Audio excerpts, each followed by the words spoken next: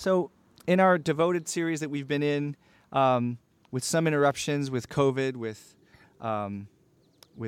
racial reconciliation, with other things we've touched on, I wanted to bring us back to this picture of the church gathered together. And, we've been talking about loving one another a few weeks before. That kind of led into the discussion about discipleship relationships. And now we're going to move into the gathered church, like as a church. In other words, we're going to examine a portion of Scripture today that more than any other Scripture I know in terms of the amount of verses deals with what happens when the church comes together, like functionally, like what happens in what we might call a Sunday meeting when all of God's people are gathered. And it's really going to center on this issue of the Holy Spirit and his gifts. And so when we pick up the section here, we're in the middle of a longer letter, 1 Corinthians, and Paul's been dealing with all kinds of issues in the church, all kinds of problems going on. And their issues affected every aspect of their lives individually, like morality and ethics, but it also affected how they were thinking about him and each other when they were gathered together. So even though there's a lot of different problems going on that we don't necessarily have, it's still how he deals with them answers a lot of questions that we should be both asking and learning about. So I really am grateful that God's allowed us to come to this passage and get into the nooks and crannies of it. I've actually been wanting to look at these three chapters for years with more of a focus than we've been able to in other series. And so there's a lot of things going on over these chapters, 12, 13, and 14. And in my original construction of this passage, I was just going to read 12, 13, and 14 to you guys because it's really one big argument Paul's making, 12, 13, and 14. And if you get time this week, I would ask you guys to sit down in your devotional time or whatever time you have set aside and read. It's not incredibly long, but read 12, 13, and 14 together and kind of ask yourself and ask the Lord to help you see the threads that run across everything. And as I've looked over this, I believe that the Lord has a major theme that runs through 12, 13, and 14 as he's dealing with the issue of what we do when we're together, and particularly the issue of spiritual gifts. And I think that what he wants to say, or what he wants to run through everything else he says, is this, that the Lord wants to care for his people through his people because he loves his people.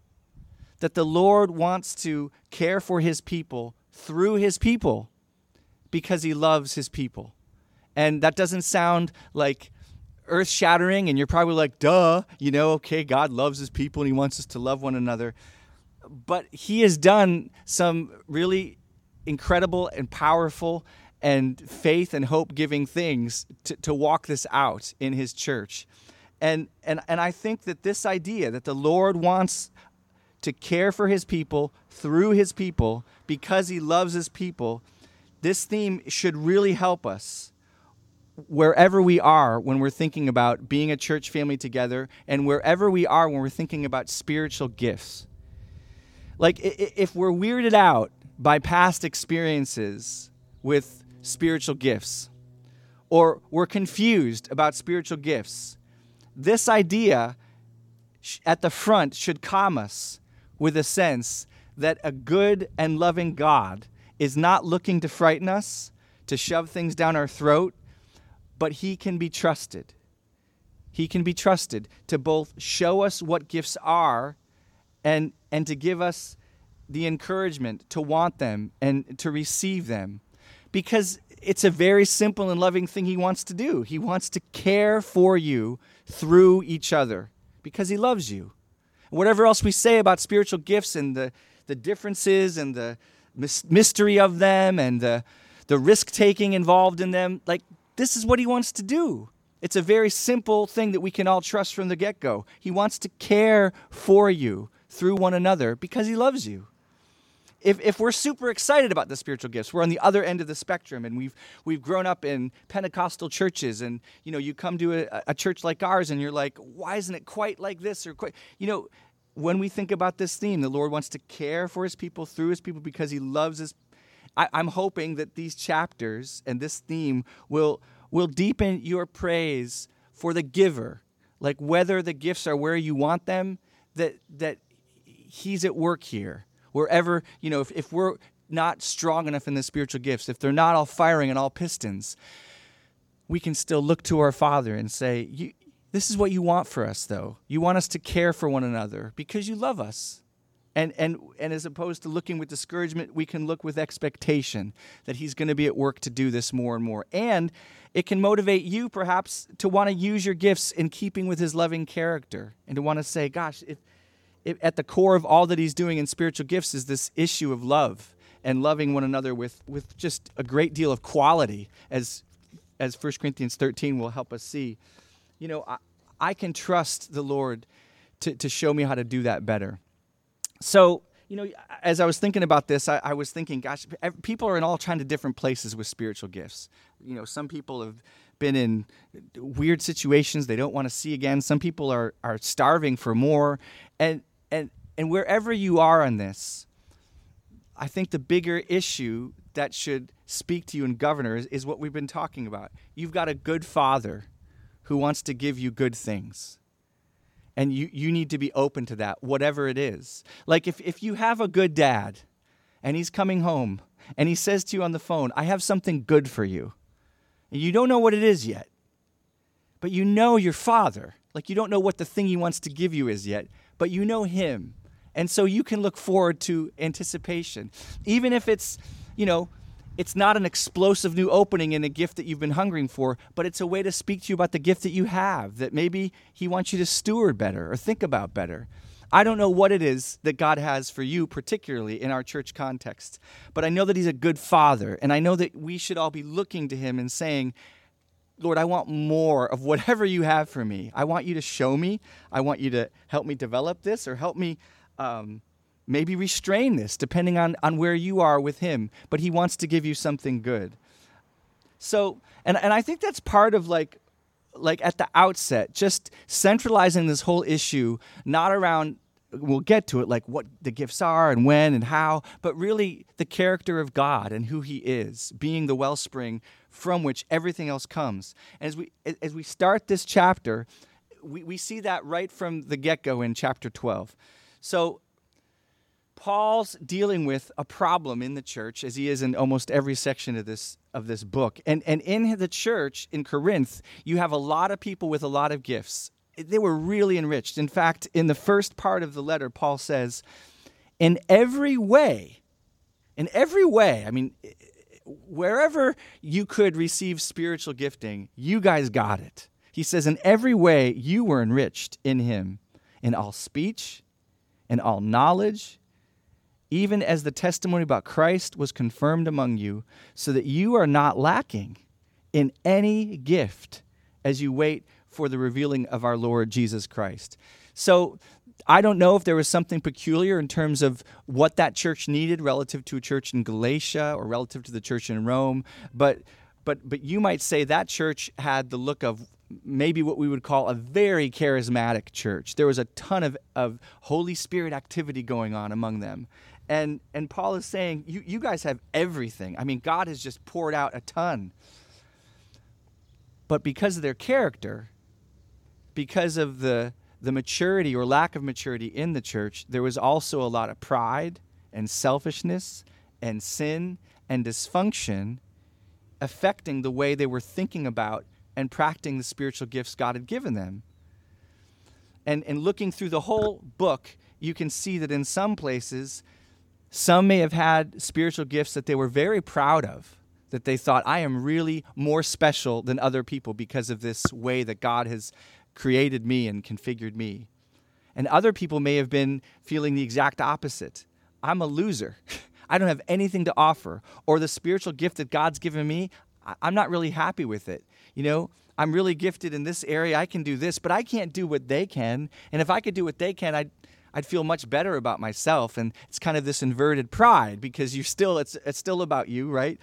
Some people were challenging the validity possibly of other people's gifts in a very common way that we see today, where some people may have been saying about tongues, this is Like, get this out of the church. This is just weird. Don't do that. And even there's indications that even prophecy itself may have been something where people were just like, look, you're not the Lord. Don't bring that on me, And we can kind of, whether we wouldn't necessarily say it now, but we've experienced in that thing. We experience that kind of idea today in churches where people are just like, dude, that is weird. I don't want that thing, and keep it inside, or keep it between you and God, or even more like, I don't think that's of the Lord. I just think that that's from an unclean spirit, or it's your imagination. But and sometimes it can be that. But Paul is saying that that's going on in a church where the Holy Spirit was at work. People were denying the validity of other people's gifts.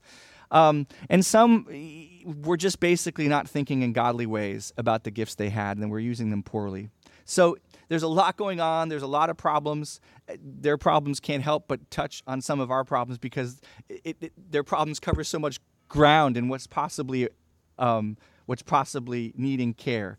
So we're going to jump right in. Let's jump in with verse 1 in chapter 12. By the way, I don't even know if I've said that word. 1 Corinthians 12, chapter 1. And Paul starts out, "Now, concerning spiritual gifts, brothers, I do not want you to be uninformed." And just for you ladies, I just want to say that almost every time you see brothers in Scripture, it's a generic. It's like mankind. He means brothers and sisters. And some translations will even just spell that out. But I don't want women to feel like God doesn't want to speak to you because he's talking to brothers. It really means mankind, people, brothers and sisters. Hey, guys, we do it today with guys, right? So Paul says, "Now concerning spiritual gifts, I do not want you to be uninformed. You know that when you were pagans, you were led astray to mute idols, however you were led. Therefore, I want you to understand that no one speaking in the Spirit of God ever says Jesus is accursed, and no one can say Jesus is Lord except in the Holy Spirit." No one can say Jesus is Lord except in the Holy Spirit. Now, there's a lot of questions about why Paul is dealing with this issue. Like, what's he mean? Were people saying Jesus is accursed in the middle of their church services? And I've looked at this and studied a lot this week about this. And D.A. Carson, who's just got a Texas-sized brain, I think he's hit it on the mark. When at the very beginning, he's trying to sort of level the field for everybody in this church and say, essentially, listen, you might be thinking you're better because you have this gift. You might be thinking you're a loser because you don't have this gift. But the issue is this. Do you say Jesus is Lord? Do you recognize Jesus Christ as the Lord, as your Savior, as the Messiah? Because if you do, you have the Holy Spirit. Because if you do, you have the most important thing that the Holy Spirit gives. The greatest gift that he gives is the gift of the revelation of Jesus Christ, to open your mind and your heart, to bow down in your heart and say, he is the Lord. He is my Savior. And so Paul is trying to really humble the proud and lift up the humble and say, this is where the center of gravity of anything the Holy Spirit's doing is right here. Jesus is Lord. And if you can say Jesus is Lord, you have the most important thing the Holy Spirit gives, and you have the Holy Spirit. You have the Holy Spirit. You remember when we look at Acts 2, what did we see happen at Pentecost? The Spirit falls down on the disciples, and then Peter proclaims the promise of the Holy Spirit. Do you remember that? To those gathered at Pentecost. He says, receive the Holy Spirit. But how did he get them there? Did he just talk about the Holy Spirit for 10 minutes? Who did he talk about? And then end with, I want you to receive the Holy Spirit. Who did he talk about? The whole time. Do you remember what was in that proclamation at Pentecost? Did he come out and preach about spiritual gifts and the outpouring of the Holy Spirit? Was that his main theme that morning or that day? What was his main theme? I mean, seriously, someone answer if you know. Who did he talk about more than anybody else? It's the Sunday school answer. It's Jesus. I saw Cam, you mouthed it. You're like, it was Jesus Christ. And Paul's doing something similar again here. He's saying, as you bicker and argue about spiritual gifts, the central unifying truth the power initiating truth is Jesus Christ. This is the mark of one sealed in the Spirit. Not firstly their gifts, but their allegiance to Jesus Christ. They're recognizing Jesus Christ. And so that's the Cessationist church down the corner that says the Holy Spirit gifts aren't active, which we are not, and we would absolutely disagree, and we'd be sad for them. But they're full of people who say Jesus Christ is Lord. The Holy Spirit is powerfully at work there. If they are truly confessing him as Lord, if they are truly trusting him as their Savior, and if his love is working in their lives, the Holy Spirit is powerfully at work. And you know, the church 5 streets away that is Pentecostal and calls out all the stops, but they're starting to deny essential doctrines of the truth that revolve around Jesus, like the Trinity or like God's view of marriage.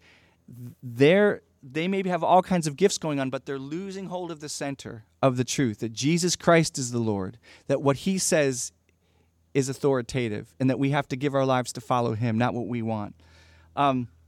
So if that's your sincere confession this morning, that Jesus Christ is Lord, and that he is your Savior, that he is the one who has atoned for your sins, and that he is the one that you want to follow with your life, you have just as much of the Holy Spirit as a pastor, as the prophet Jeremiah, or as the apostle John.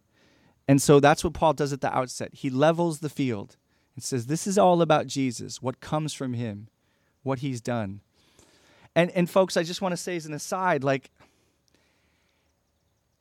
this is what God came to do. Like, all that we're going to talk about this morning, he didn't come to, like, make a speech to you and tell you some things, and he didn't come to get you to have more quiet times simply, or to stop looking at websites that you shouldn't look at and then move along, right? He didn't come to, like, give you some ethical tips to grow with and get self-improvement in.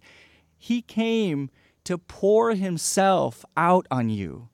He came to give himself fully to you, to come inside your life, to make you new, and to fill you with his power, to fill you with his presence. And so whatever else we think about the specifics of spiritual gifts, we should recognize that the New Testament age is the age of the Holy Spirit. It is the age of God coming and indwelling his people in a way that he never did before, with a permanence and a power that he never had before.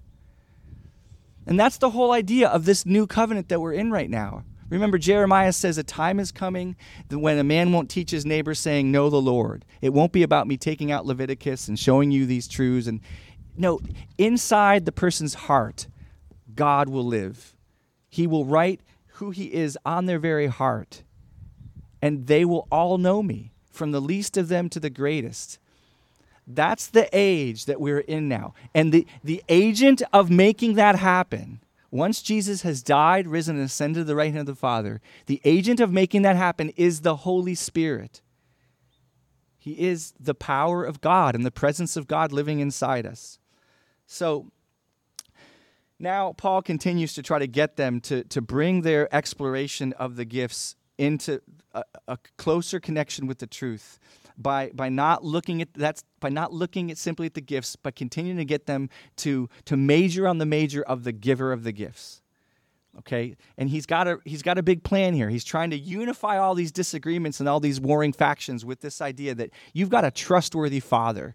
He's of one mind, he's of one heart, and he's doing all the things that are different among you. It's one God, one Father. So he says in verse 4, there are a variety of gifts, but the same Spirit.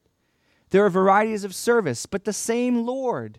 There are varieties of activities, but it's the same God who empowers them all and everyone. From the Presbyterian church that's stodgy and liturgical to the it's all going off Pentecostal church that's full of crazy outward expressions. You know, wherever the Spirit of God is really at work, it's one God. It's one Spirit. They may not feel like they're part of the same church. They may not feel like they're brothers and sisters in the Lord functionally because they're so different. But God sees as we don't, and he says, you are all one people, and I'm at work among all of you. To one, verse 8, To one is given through the Spirit the utterance of wisdom, to another the utterance of knowledge according to the same Spirit, to another faith by the same Spirit, to another gifts of healing by one Spirit, to another the working of miracles, to another prophecy, to another the ability to distinguish between spirits, to another various kinds of tongue, to another interpretation of tongues. Look at verse 7. To each, this is his main theme here, to each is given the manifestation of the Spirit for the common good. There is one God doing all these different things.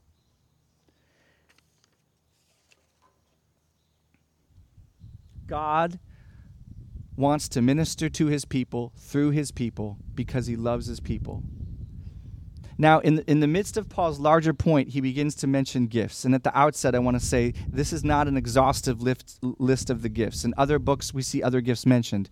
In Romans, for instance, we see the gift of mercy, which is an unusual ability to comfort, encourage, to feel compassion for someone. That would be an incredible gift to have as a counselor, for instance. But you don't need to have that in an official capacity as a counselor. You can just be a wonderful person who is informally counseling all the time with this gift of compassion, with this gift of feeling other people's afflictions, because that's what God does. Another person has a gift of administration. They're just able to see structures and to see how to move from A to Z in a way that other people can't, and they can do it very quickly and very fruitfully. Another gift is the gift of leadership, courage to say, let's go over here, here's where we're going. Another gift is the gift of giving. That's giving, contributing financially to the needs of the saints and to the church. Some people are just really good at making money, and they're really good at, in their heart, they're good at being generous with that money. You've probably seen them in other churches. I've seen them too. I feel like I don't have the gift of being great with money, but I see people who they move through it like a knife through butter. They just make wise decisions. God blesses them with it, and then they're able to bless other people. The gift of encouragement, exhortation is there. There are just some people in your lives where they're just on the setting of let's go, let's love the Lord. I want to encourage you. I want to lift you up. And their temperament just seems to be locked in on, I want to lift you up. I want to point you to Jesus. And in whatever setting you're going through, you bump into them, and they're just pointing you to Him, pointing you in a wise way, in a fruitful way to Him. So what I'm trying to say is this list we're going to look at this morning is not exhaustive, and I don't think there's an exhaustive list in the Bible. And when you think about the idea that God is good, and He gives good things so that we can love one another, it kind of broadens the room. Like, you don't have to get the specific technical technical list down. I don't think that's the point of these lists in the Bible, is to say these gifts and no more. I think the bigger picture frees us up to imagine that God can do a lot of things that aren't necessarily on these lists if they are in keeping with Him being a good God who wants to serve His people through His people because He loves them. When you look at God that way, it opens up the floor on what might be a gift. So I do want to walk through these specific gifts just briefly.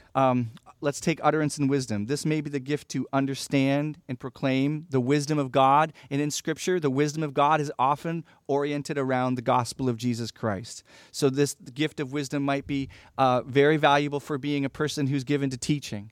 But it also may involve just the more proverbial sense of wisdom, where you have a particular aptitude for helping other people grow spiritually in their lives through specific advice for a life situation. You can probably, in the Rolodex of your mind, you can think of people that when I'm in crisis or I'm in trouble, there are just some people that I can go to, and they're going to give pretty good, biblically grounded advice. And, you may not have a ton of them, but you can think of 2 or 3 people and you're like, they're just really good at counsel. And I'm going to go and ask them to think through things, and they have that gift. Another gift is the gift of knowledge. This may very well be the supernatural ability to speak into specific circumstances that you have no idea about in a natural way, but God's given you an understanding. So, last week we talked about when Spurgeon knew that someone in his congregation had stolen a pair of gloves, and in the middle of his sermon, he calls them out. He says, there's someone here who is a criminal, and you need to repent before God. You've stolen a pair of leather gloves, and of course, it's famous. This person had stolen it. And some of you guys may have been in churches where you experienced that a lot.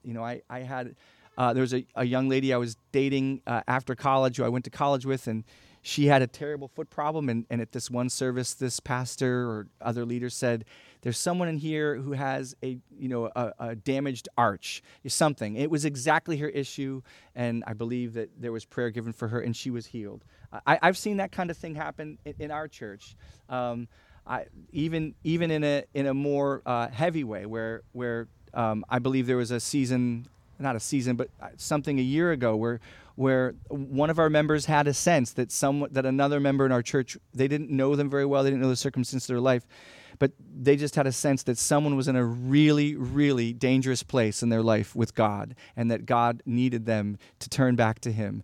And it was literally within, I think, 24 hours that then I came into contact with a person in our church who just was caught in a really serious place, and it was just amazing. And it gave me such encouragement that the Lord was speaking and drawing and comforting. Was calling this person back to know that, well, this person over here, had this sense over here, and then, as a pastor, I've got to engage that person, and then it's not just me engaging them. It's the sense that, well, the Lord already knows. He already knows they're in big trouble. He already knows that they need help. So now I can go to them with even more confidence that the Lord is at work, drawing back and calling. So it's just a beautiful gift to see that gift of knowledge. So then there's the gift of healings. I don't think that's rocket science. It's the ability to physically make someone well. And the verb here is, the word here is plural, healings, the gift of healings. And Sam Storms has elaborated on this, and I think he's probably onto something very good, as well as D.A. Carson, is that the Greek construction here communicates the idea that these aren't necessarily gifts that you can call out on the spot, but you have a track record of maybe more powerful interactions with the Lord when you're praying for someone. And in Sam Storms' repertoire, it's certain kinds of healings. In his experience, he knew Sam Storms is a great pastor who writes and preaches on gifts a lot. And he talks about knowing people who had certain gifts for certain kinds of illnesses. Like there was a particular person at his church who was just really more likely to have a gift for healing people who had bad backs, or bad, different ailments, skin problems. And that was kind of just the gift that God had given them. But it wasn't necessarily where, they could just walk around in the street and say, "Do you have a back problem? I'm going to pray for you. Do you have a back problem? Pray for you." And it would just happen. No, it would happen according to the Spirit's time and place. And you see this in even Paul's life. There are people that Paul heals in the Bible. Remember that one guy falls asleep, he falls out the window, he dies, Paul goes down and resurrects him, right? There are other people that Paul has to leave sick in certain regions because he just, Epaphroditus almost dies. Timothy, you got to take this certain kind of ancient medicine called wine for your stomach. So Paul didn't just go around zapping everybody at will. The Spirit is the one who decides when and how. But that doesn't mean that he doesn't give people a particular proclivity, a particular aptness to be able to serve in this particular area. So that's something on healings. Miracles are again just that, to be enabled by God to perform actions which witness or acknowledge the truth of God. So miracles in the New Testament are particularly important to attest to the fact that God is who He says He is, that Jesus is who He says He is. So, and these can dovetail with healing. So Heather, when she's with, is it Charisse? Charisse? Therese, was it yesterday when you prayed for her? 2 days ago. So Heather goes to Therese. Therese doesn't believe in Jesus. She's going after other gods. And Heather puts her hand on Therese. And God, we're still waiting on the healing.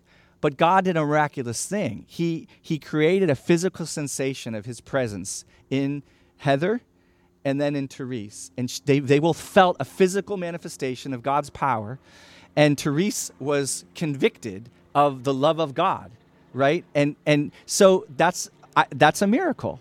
That's a sign that attests to the authenticity of Jesus Christ. And, I can just testify. I've experienced the same thing. I hurt my back really bad. I might have said this before, but I hurt my back really bad a number of years ago. I went to Jen's house, and her father, who was very committed to spiritual gifts, I literally walked in the house like this.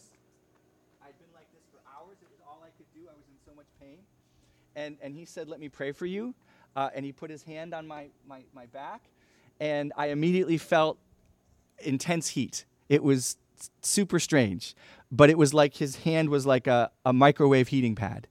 I felt this sense of, Heather used the idea of electric. I mean, it had that sense of like, whoa, there is power going out of Mark into me. And I immediately went from this to, he did it, zzz, and it was gone. I was able to completely stand up and do that. I've had that happen with me with, you guys remember Deb Thompson used to come to our church. She had terrible knees. It seemed like every couple of weeks, I would pray for her knees. And I remember on certain occasions, I would feel energy, like I would feel heat. I'm not making this up, but it's right in the Bible. Who touched me? I felt power going out of me, the Lord said, right? Why should we doubt this? It's exactly what Jesus says he came to not only do on earth when he was here, but to leave us with through the power of the Holy Spirit. So you guys aren't necessarily doubting. I'm like, in my own mind, I just know it's easy to doubt this. So discerning spirits is likely the ability to understand and have a conviction from the Holy Spirit about whether purported spiritual ideas or purported spiritual work is really from the Lord or from Satan or from false spirits. There are people who can, even driving in today, Frederick, when Nathan says, I drove in today and I just have this palpable sense that darkness is at work in a more profound way. I've experienced the same thing. I went down to Mexico in 1992, and I remember driving across the border into Mexico, and just going across the border, it was as if an intense weight of depression and just a crushing sense of dirtiness just began to fill my mind. And I just had the sense that this was a demonically affected place in a more profound way than the United States was. And, I would never try to write, Acts 29 on that or add a chapter of the Bible on that. But I just know that I've heard about that experience before. And I think that's something of what Nathan is talking about, that the Lord, through his Holy Spirit, just gives you a sense. This is not safe. It might be a sermon you're listening to. This is not safe. It might be a type of religious activity. This is not right. This is not of me. And you just know to either call it out or if it's not your church where you have that kind of need to care for the brothers, you might just say, I'm not coming back here. But discerning spirits is a real thing. When you think about it in a church environment where the Bible wasn't written yet, how much more important that might have been than it is. I'm not saying it's not important now. I think it is still important. But think about this church that didn't have Matthew right there to open up and confirm. So God was so gracious, which he does that. He gives gifts because they're needed. And it's okay where sometimes God might give a ton of gifts over here this way, but in a place where it's not as needed, he may not give as much. But he gives what's needed for the benefit of all. Tongues and interpretation. These are, as I think the passage will bear out, on the one hand, indiscernible devotional languages on the one hand, and on the other hand, their interpretation, the ability to explain them to people who don't understand them. So we're going to talk more about that when we get into 14. But after listing all these gifts, Paul wants us not to lose the main theme. There is one God overseeing all these gifts to one body for one purpose. And in verse 11, he comes back to it.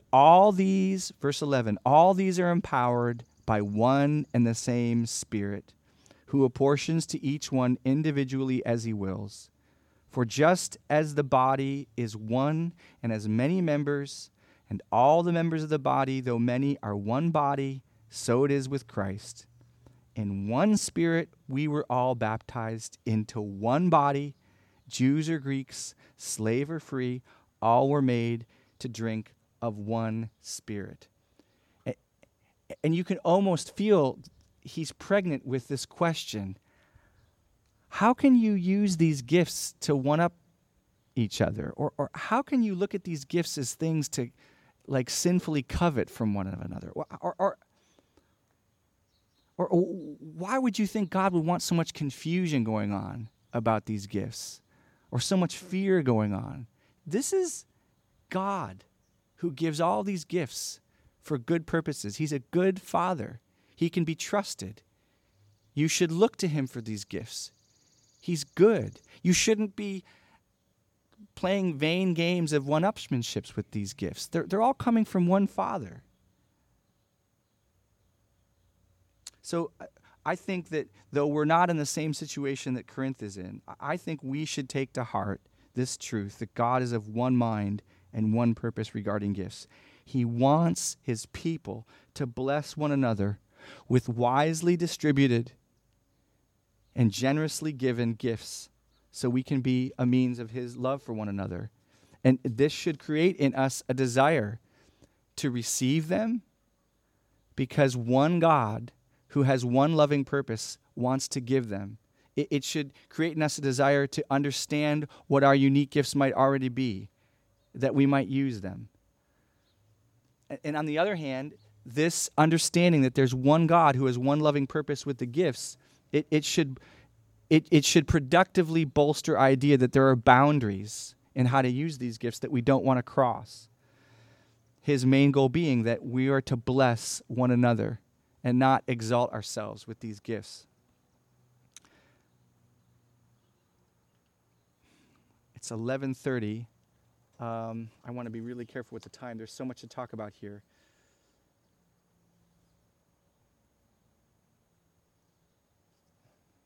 Okay, I'm going to try to move through the next section quickly. Okay, so 14, Paul picks it up again. The body does not consist of one member but many.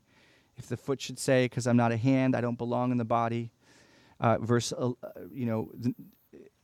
16, if the ear should say, because I'm not an eye, I do not belong to the body, that would not make it any less part of the body. The whole body were an eye, where would the sense of hearing be? If the whole body were an ear, where would be the sense of smell? But as it is, God arranged the members of the body. He arranged them, each one of them, as he chose. If all were a single member, where would the body be? As it is, there are many parts, yet one body. The eye cannot say to the hand, I have no need of you, nor again the head to the feet, I have no need of you. On the contrary, the parts of the body that seem to be weaker are indispensable. And on those parts of the body that we think less honorable, we bestow the greater honor, and our unpresentable parts are treated with greater modesty, which our more presentable parts do not require. So now he's going into the metaphor of the body. So when he's talking about unpresentable parts, he's not talking about you. He's really talking about the human body. He's saying every part of our body has some characteristic that's not necessarily uniform. You know, we cover up certain parts of the body. We don't cover up certain parts of our body, but we treat every part of the body. We should be treating it all with respect. We should be treating it all with nourishment and care. And, you know, we think about a pinky on your foot. A pinky is one of the less impressive parts of many people's bodies. And in fact, if you look at people's toes in general as a category are some of the least impressive parts of anybody's bodies, especially the older you get. You know, some people just have these toes that look like this. And so even as a category, toes are already way back there. But then think about being a pinky. You know, you're like the king of the losers. You know, like if toes are like some of the uglier, weirder parts of the body, and then you're like the pinky, you don't even get to be like mid-level toe. You're like the bottom of the barrel. If you were to lose your pinky today, it's very possible that you would just stumble all over the place. Your pinky is essential for keeping your balance. Any world-class athlete who lost their pinky would probably lose their pinky toe, would probably lose their career. Your nose hairs are so unsightly and weird. I don't want to see any of your nose hairs. None of you want to see any of my nose hairs. That was probably one of the main things the Corinthians could agree on. You know, nose hairs are bad, right? Your nose hairs keep harmful debris out of your body, out of your immune system, and they maintain moisture in the air you breathe. I think you get more nose hairs as you get older because your immune system probably gets weaker and you need more nose hairs. I don't know. I'm not going to spend much more time talking about nose hairs, but I just want you to know that one time I cut my nose hairs a lot because I was so grossed out by them. I got very sick over the next couple of days, and I know that it had to do with me wiping out an essential defense system that my body has.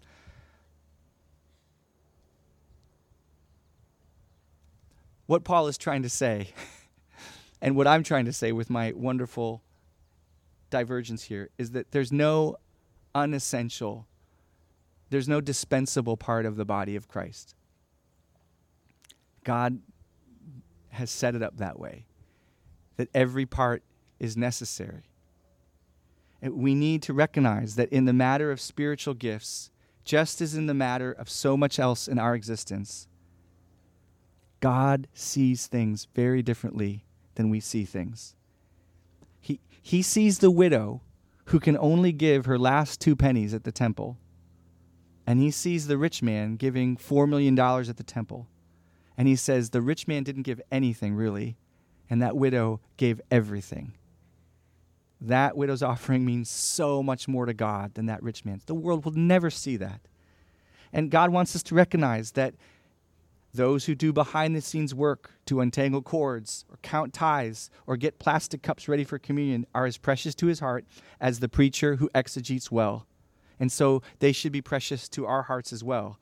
He wants us to recognize that the person who comes to the prayer meeting, who can barely work up the courage to pray out loud for someone, and sometimes can only pray for others in the quietness of their heart, that God wants them to know that their prayers are precious to him and maybe more meaningful to him than the loquacious guy who's always talking, like me, and can pray for 10 minutes. In the world, it's Michael Jordan, Tom Brady, Barack Obama, the Bushes, the Gates, the Oprahs, the talented and the brilliant who are elevated. And even in the church, we can do similarly. We can elevate the gifted preacher and the leader of a great movement, inspired authors that we love to read and tell others about. God would caution us to be careful with the hype, that he doesn't see things that way. God uses and will use outwardly powerful gifts. We can be grateful he does. But God treasures the love and affection poured out by the weary single mom on her last brain cell for her rebellious kid when no one is looking, as much, if not much, much more than the emotionally roused preacher who's commanding thousands in a meeting. God treasures the chronically depressed who fights everything in their immune system that's fighting their own bodies to open up their Bible and talk to him, and they can barely do it for 5 minutes. And God wants his church to be a place where the weak, the old, the poor, the less gifted, humanly speaking, with wisdom, with smarts, with intelligence, those who come from homelessness and drug addiction, that they're treasured and seen just as much for either where they are, who they are, or for the great potential they have in the kingdom, and even in quiet ways that we might never see, that they're treasured just as much as the upper middle class, beautiful family who come into the service and all the church leaders dovetail to because, what are they going to come here and lift everything up and pour money and energy into our church? Now, you are, verse 27, you are the body of Christ, and individually you are members of it. And God has appointed in the church first apostles, second prophets, third teachers, then miracles, then gifts of healing, helping, administration, various kinds of tongues. Are all apostles? Are all prophets? Are all teachers? Do all work miracles? Do all possess gifts of healing? Do all speak with tongues? Do all interpret? No. And just as an aside, I have to say this because there are actually teachers, and some of them are in Frederick or around Frederick, who will teach you that you should have every spiritual gift. I knew several people very recently who were just like, every spiritual gift is available to you. The kingdom is here in all its fullness. No, it's not. And no, they aren't. The kingdom is not here in all its fullness. That's why we wait for what we don't see, Paul says. We groan in this futile age. We have the first fruits, the Spirit, but he is the promise, the deposit of the greater kingdom that's coming in its fullness later. So Paul's saying here, does everybody get everything? No. If you had all the gifts, guess what? You wouldn't need anybody. You wouldn't need any other gifts. So I know that probably most of you aren't wondering about that, but I just wanted to take that aside to make that clear. Not everyone has the gifts. And by the way, this should put an end to, and I don't mean to pick on the classic Pentecostal idea, but this should put an end to forever. The Bible should put an end forever to the idea that tongues, which I believe is a real gift, and Paul believes it's a real gift too, and he's glad about that gift. But tongues has been put forth by many people in different quarters as a sign of the baptism of the Spirit, of this second blessing, or even as a sign of authentic salvation. But here we have the Word of God saying, does everyone have the gift of tongues? And the answer is no, not everybody does. So just an aside there. Not everyone has the same gifts. Not everyone has the same level or capacity. Even in God's plan, not all have the same authority. Paul says we have apostles over here. We have people with healings over here or administration. Guess what? Apostles have an authority that the person with a preaching gift, like I might have, no matter what my prophetic or teaching gift is, I don't get to authoritatively tell you what the gospel is unless Jesus and Paul tell me what the gospel is. That's what I do. I take what they say and I try to make it more understandable and by God's grace help you find life in it again. But apostles write authoritative scripture that I'm called to submit my life to. Some people just get gifts that you don't get. Some people have capabilities and abilities that you won't have. And we are laying in the plane here. So just follow me for a couple more minutes. But this brings up a question, right? Does God have favorites then? Like, is the Apostle Paul more valuable and more treasured by God than you? Or someone who has an upfront gift, we might call it, like Kim or like Holly, who do more prophetic work? Do they matter more to God than Brando, who has spent his whole Christian life making it so other people can preach and the sound works or the PowerPoint works? Or you, who struggle, like I said before, to even come to the prayer meeting and say a prayer for somebody? And the answer, as you might guess from a God like God, is no, he doesn't have favorites. God doesn't see as we see. It simply means God is sovereign. He gets to decide who gets what for the good of all in his good plan. And what makes this all okay, what makes this all beautiful, is that no matter what your rank, so to speak, no matter what your gifting or capacity, so to speak, it's all for one purpose: for loving other people. If you have more than me, and yet you're having more than me, is to bless me and magnify God's heart of love towards me, what complaint could I have, right? And I say that again, if you have more than me in God's design, or something that I want that I don't have, but in God giving it to you, his purpose was for you to be able to love me better and bless me, what complaint should I have, right? If we're all getting the rich blessings, why should I be upset if I'm not the one who got to bring the rich, I come to the potluck and I get to eat the fried chicken. Whether I brought the fried chicken or not isn't the issue. Did I walk in with my amazing fried chicken and everyone's, wow, look at Albert. He always brings the amazing fried chicken. No, it doesn't matter. I might have brought the bag of Tostitos. But why should I feel embarrassed or ashamed if that's all I could bring, if it's all for love's sake? And if I get to eat the fried chicken too, right?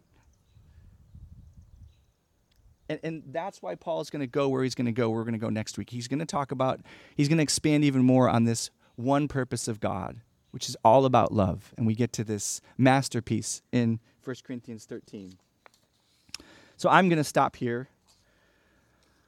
And we'll just get into that whole chapter next week. But I just want to leave you with this, just by way of application.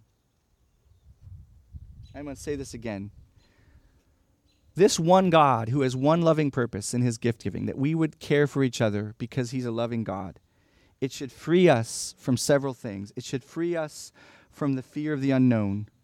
Whatever unusual or foreign experience of gifts might be in your past or in your imagination, as you think about gifts, remember they all come, if they really are coming, they're coming from a God who loves you and has one loving purpose for you to love others through the gifts he gives you. So that should free you to want him to give you all that he has for you to give. And it should free you to eagerly desire, as Paul says, the spiritual gifts. whether you feel like you have them now, need to know more about them, which we're going to talk about. How do we know more about them? Or you just want to see them stirred up in you. You should feel free to go for it and start talking to God about that. Start praying that the Lord would help you know what your gifts are and how to use them. So would you just do that? Like, I just want to appeal to you guys this week. You know, we need your gifts. There are people in this church that need care that I can't give them. You know, I'm continuing to think about singles and youth, and I was talking to Kevin, pastor at Covenant Life, on Saturday about these different ideas I'm having. He's just like, Albert, you got to be careful. You can't wear all the hats. It will kill you, and it will also prevent others from stepping out and stepping into places where they should be using their gifts. Now, I got to do that wisely because I got to help get people there, right? But my point is, like, if this church is going to survive and flourish and grow, it needs gifts that you have that I don't have. And even if I have them, I can't bring them everywhere, right? So would you please pray, God, show me what my gifts are. Help me to want them. Help me to use them. And help me be satisfied. Maybe I don't get what Holly gets. But to you, it's precious. If I use it for love. To you, it doesn't matter if it's a Lamborghini or a Honda Civic. If the person behind the wheel driving is driving it out of love, you are pleased. That's the most important thing for you. And lastly, we should expect that God wants to strengthen us in this area of gifts, whether it's behind the scenes stuff, upfront stuff. God gives gifts to his people to supply his church so that his church is adequately supplied. It's not just about going to seminary or doing training teams. God's the one who does this. It's not just about my point is that God wants his church well supplied with all that it needs.